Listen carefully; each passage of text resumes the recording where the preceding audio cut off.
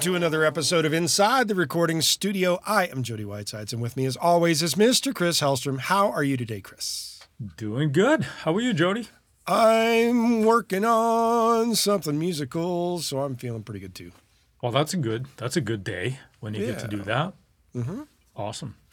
Today we're doing almost like a follow-up piece on what we did last episode. We talked about MIDI, and we're going to delve in a little bit more into that, and we're going to talk about editing MIDI drums and programming MIDI drums. Exactly.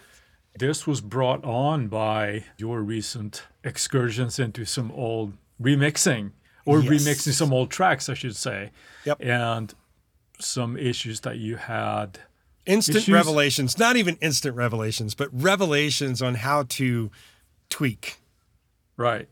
Today, when you do your tracks and when you're writing and composing, how often do you program by hand your drums? Because we have some great tools now to We have great tools now. So yeah, I don't really do a ton of programming. I do a lot more tweaking than I do programming. When I'm doing that, the usual intent, depending on where this is going, for an artist thing, if it's for me, I will program it out so that I can give it to a drummer and say, this is where I'm going with this. You play it. Right. Well, in a perfect world, that's what you want. But sometimes stylistically, that's not what it calls for. So that's not always the best thing, right? Mm-hmm. But for production thing, it's generally programming it out and thinking, okay, this is the beat that I want. And if I can't find it in one of the awesome tools that we have now, then I'm going to write it out and then perform it by hand. Yeah. Which is slow, but it can be done. You get exactly what you want, right? Yes. Yeah. When you're doing the automatic route, you're primarily using Drummer and Logic, as a launching point. I am. Yeah. There are some good jump-off points, and there's a lot of flexibility in being able to manipulate that drummer, so to speak, or the drummers that they have, where you can mess with the swing, you can mess with the feel, all before they even play. And even by making slight tweaks to some of the settings, you can mess how they play fills and all of that stuff. So it's really quite something. From there, I take the playing, turn it into MIDI, and use it somewhere else. Go from there, yeah. Yeah, no, it can be a good starting point. I have to say that it took me a while to warm up to the idea of the Logic drummer because I felt that the way that they implemented it was kind of dumb and just because they had like the names of the drummers and, Stu is in an indie band and he worries about credibility. It's like, give me a fucking break, just give me whatever. But if you can ignore that, it's a pretty cool tool, especially to get ideas down quickly. Yes, I don't disagree with that. Yeah, I am actually one of those sadists that likes to program by hand a lot of times. Don't get me wrong, I do use like the Logic drummer for ideas sometimes, and I'm also an avid Superior drummer user. I mentioned that a lot. So those are my go-tos generally. I like to start off when I do parts because I generally hear a part in my head that I kind of want to get at. And I'm not super comfortable playing all the parts on the keyboard at once. That would just be a mess more than anything else. So I tend to lay down kick and snare patterns first. As most people tend to do. Yeah. Even with MPCs and other type of drum machines, it's generally easy to do part by part than it is to play the entire thing with multiple fingers at once. Yeah. But some of those guys with MPCs, though, they're like crazy into doing that, and they got that down. I am not that guy. So no, I'm not that guy either. It's impressive when you can do that. Absolutely. But I'm definitely like a kick and snare kind of guy. Sounds obvious, but stylistic choices that we make are obviously dependent on the song. I scale down on the amount of kicks I use because that's something that I have a tendency to perhaps overdo, just to get something that works with the song. And I mentioned kicks there because that can be something that we have to really pay attention to. What I mean about that is if there is a part already down, let's say that it's a guitar part or a bass track, we have to make sure that it works while replacing those kicks so it actually makes sense in a musical way and not just like, oh, here's a cool groove. Yeah, that works great, but nice groove, but it doesn't work with the track. So it sounds obvious. Save it and put it in another song. There you go. Yeah. That's where I start. Then sometimes a part calls for like little ghost snares and things, like depending on where they're going to be. But I generally don't put those in now, so I'll leave those out. But then I turn my attention to hi-hats and if there's rides or crash rides and all that kind of stuff and start tweaking with that. Right. If you're doing it by hand, is that kind of like your workflow as well? Or Yes, very similar. Kick, snare, hi-hat, crashes. Yeah. In that order. Right. Crashes to me come a little bit later, actually, because I'm starting to thinking about beginning of sections or after fills and things. But now here's something where I think just about any drummer will agree with me on this, is that when people are sloppy with their hi-hat programming, it's a dead giveaway that it's a programmed part. Yeah. Yeah. I won't disagree with that. Biggest giveaway, let's say that you're doing like a 16th note pattern, right? Let's say for sake of argument, you have a snare on 2 and 4, where a lot of times you would hear just there's those 16th notes on the hi-hat, they're just going. But you have to move that right hand to get the snare. So it ends up changing those patterns. Those can feel like, well, that's a glaring sort of like amateurish kind of a mistake to do because we don't think about it. So it sounds cool. It's not realistic if we're going for realism. Whether or not you want to be real, that's a big part of what you're programming, right? Sure. Some people don't care, so they do it anyway. Yeah. Stylistically there, I think if you're doing 80s synth track, you just want those hi-hats going, and it's not necessarily like a realism type of vibe, right? So in that case, yeah, by all means, keep them going there. And it I'd say the same for EDM and hip-hop and other things. Sure. Anything where it's, I guess, more electronics based. Yeah. Doesn't matter. Yeah. For the realism on that. Right. So I go into hi-hat parts then and take special care and make it sound good. Today with drum samplers and instruments that we have, there's generally so many different hi-hat hits in there. Not just velocity layers, but different types of opening of the hi-hats and all this kind of stuff, and paying attention to those. So that would be my next step. And then rides on top of that. If there's a section, maybe a pre-chorus, you go to the ride or whatever happens to be. Sure. What's another thing that is a big no-no for you when people are programming their parts? If the thought is towards realism, you can't have more than 4 things going on at once on the drum kit and maximum, such. Yes. Because that's all you have for limbs. You have 4 limbs, so only 4 things can happen. One of the things that I can tell about if somebody is programming something is the way drummers tend to keep time. The hi-hat is often being controlled by the foot. As a quarter note pulse or an 8th note pulse.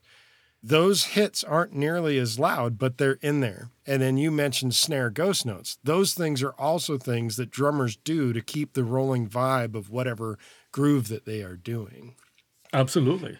Another thing to pay attention to is not have everything smashing at 127 on the volume scale of the current MIDI standard. Yeah. That's a dead giveaway that it is not real. Yeah. What you're getting at there as well is with the 4 limbs, right? That's not always necessarily true because, again, with that 16th note thing, you think, well, that's not 4 hits, right? It can be done. Well, it can't be done that way because when they're playing 16th notes, unless they're rapid fire with their left hand, right? You got to make sure that a drummer can actually play the part. I know where you're getting at, but if it's extremely difficult to play the hi-hat and the snare at the same time on a 16th note pattern. Right. Not saying that somebody probably can't do it, because we've probably all seen those guys on YouTube. No, a but dude generally, from Spain that can do almost anything on the fucking drums. The guy's amazing. Yeah. But he's a rare case. Yeah. I would even stretch that further as into the next part that I move into at this point when I have like sort of like my arrangement, my group mapped out, is I start moving into fills. Sure. Right. Whether that's just going in between sections or whatever, or just points of interest, hitting certain spots in the song, wherever it's called for.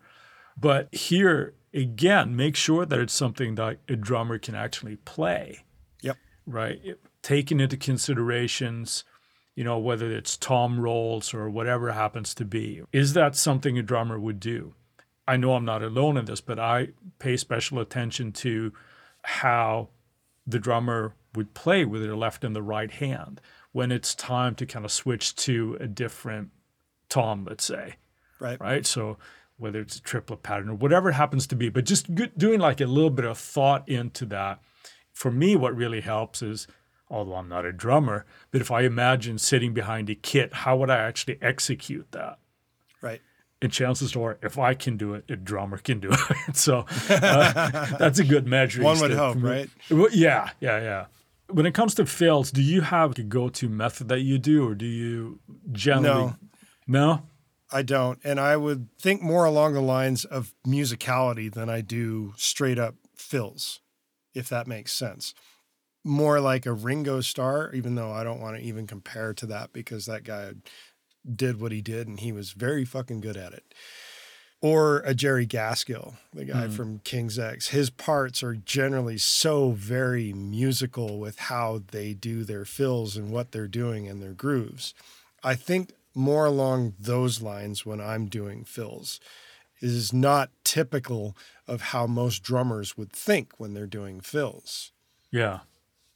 Yeah, that's something that I've asked drummer friends about advice. Mm-hmm. It could be little things like, well, what would you tend to do in this situation? Would you play this, or what would you consider? You always have a kick behind a crash hit, for example. Little things like that, just to make it more what a drummer would do. Because I think just as we're learning an instrument, whether that's piano, guitar, or whatever happens to be, we have to put a little bit of thought into how drummers play, I think. Listening to your favorite drummers, like you mentioned, like Ringo, it's like super musical guy, right? Right. And then taking ideas from that, it's like, oh, I would never think of doing a fill like this or even a part like this because, again, I'm not a drummer, right? So listen to stuff and take ideas from there and make sure that it's doable and it sounds cool, right? Because that can certainly open up avenues when you kind of like programming your parts. Now we got a structure, we got parts that we're kind of happy with, we've done some fills. Now, what did you do if you're in this position? Work on humanizing it. Yep. So that everything feels more human rather than mechanical. Though if it's something dance related, it probably requires that mechanicalness. It needs mechanical, human. Yeah. The idea, though, for most of the stuff that I deal with is human-oriented performance, and that requires changing where hits go minutely in terms of where in the timeline it's hitting. It also requires working with the velocity of how things are hit as well. That's a big one. Those are the two things. It's just the slight timing discrepancies and the velocities. Yeah. Let's start with the timing discrepancies there when we're changing that, because that's obviously at this point, that's where I do as well. I go for more the humanizing feel here. How much are you generally moving stuff? Because this is usually measured in like ticks, right? In Logic, it's measured in ticks, and those ticks can vary. I wouldn't be moving them very much. You're talking maybe 10 maximum. Yeah, me too. Like 10 plus or minus whatever happens to be. Right. Yeah. And what about velocity levels? Same concept here, depending on the part of how hard it needs to be hit, versus I don't think generally need to be hit as hard as, say, choruses.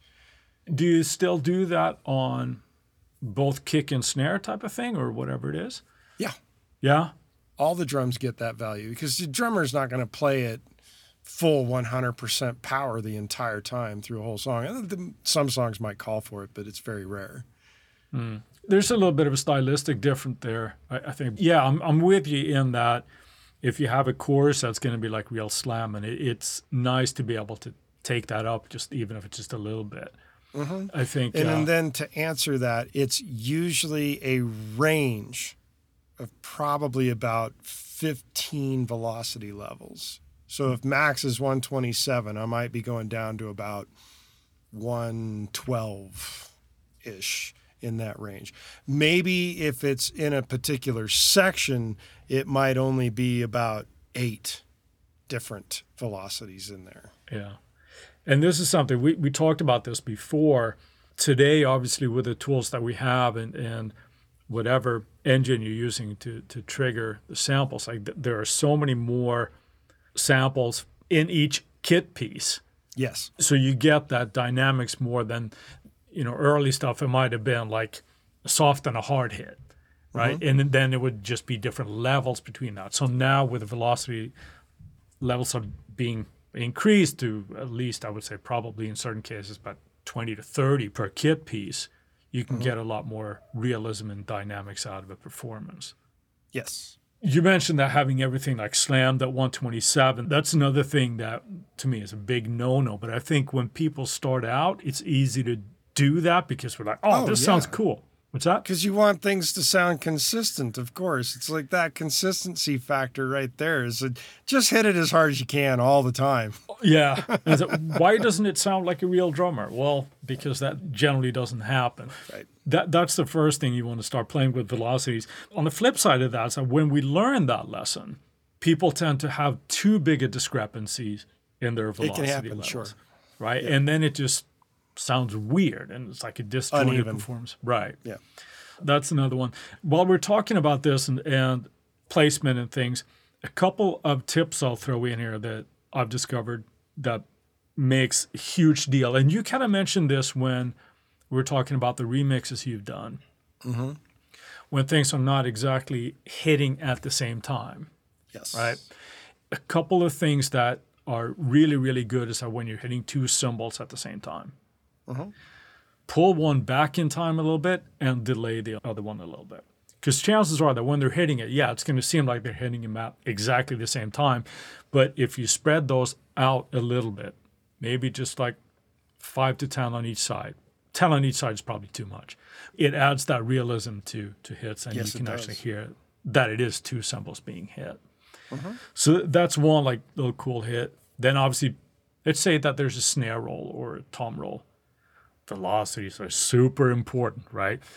Yep. Drastically changes the feel if which one am I hitting first? Is that one going to be louder or harder hit than the second one or vice versa? Yep. Drastically changes the feel there. So sure velocities are important.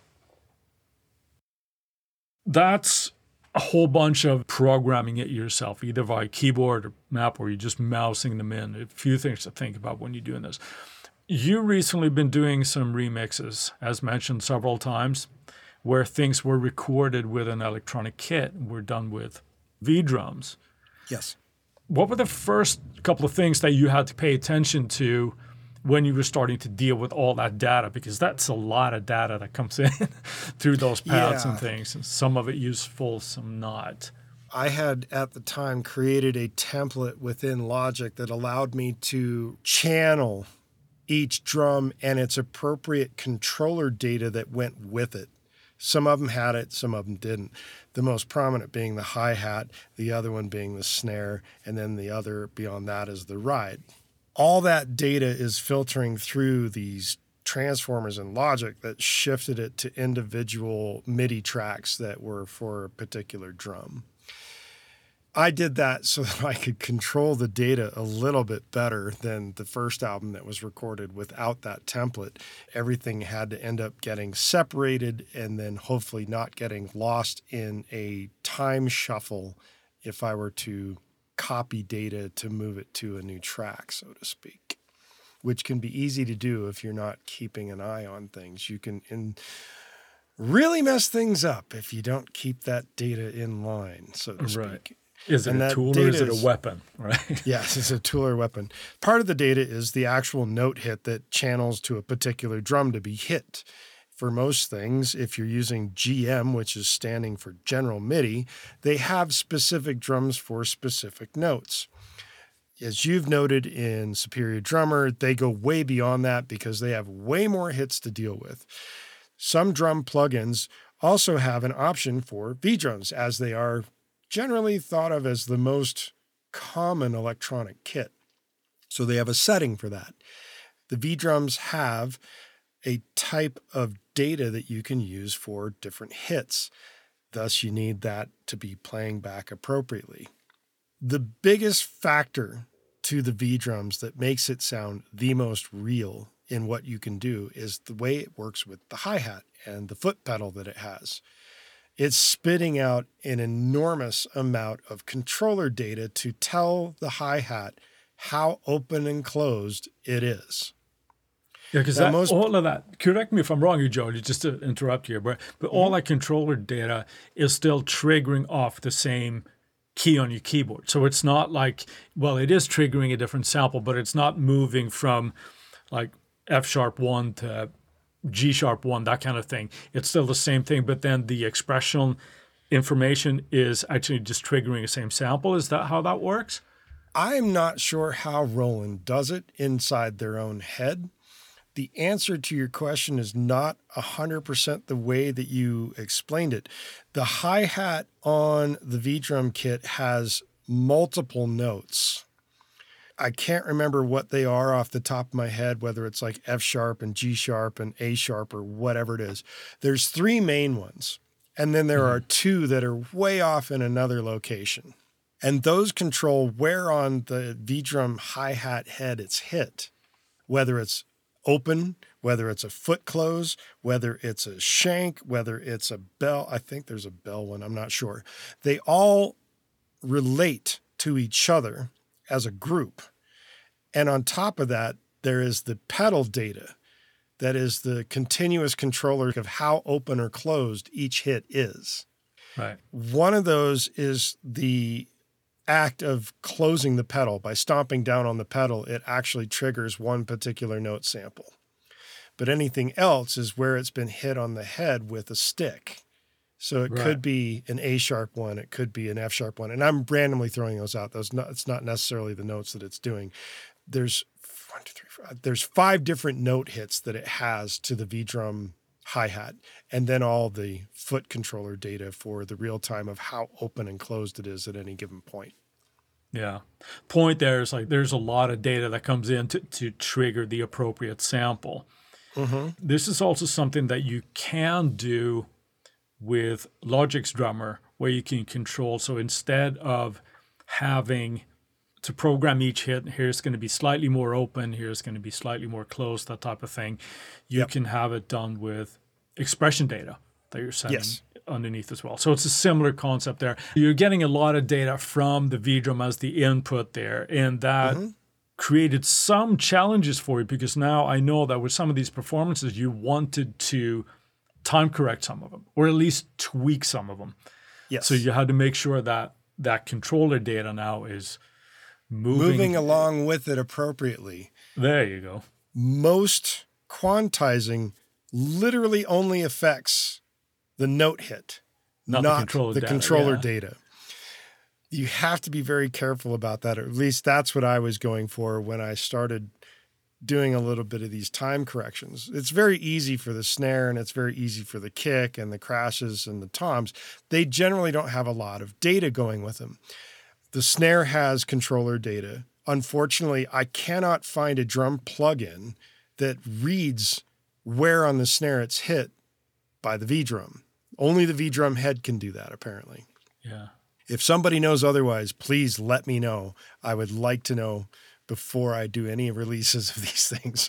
The other thing that does that is the ride cymbal can tell where it's been hit, but no drum plugin deals with that. Really, the only data that plugins tend to work with is the hi-hat open and close kind of thing, and which sample you're using, whether it's a shank or a full hit or a closed hi-hat or a half open, whatever it is, and how open it needs to be. The rest of the kit to quantize is relatively easy, but quantizing the hi-hats and retaining the feel of what the drummer's doing with the foot control is not so easy. And hopefully your drummer is sharp enough and well enough on the grid, so to speak, that you don't have to worry about it a whole lot.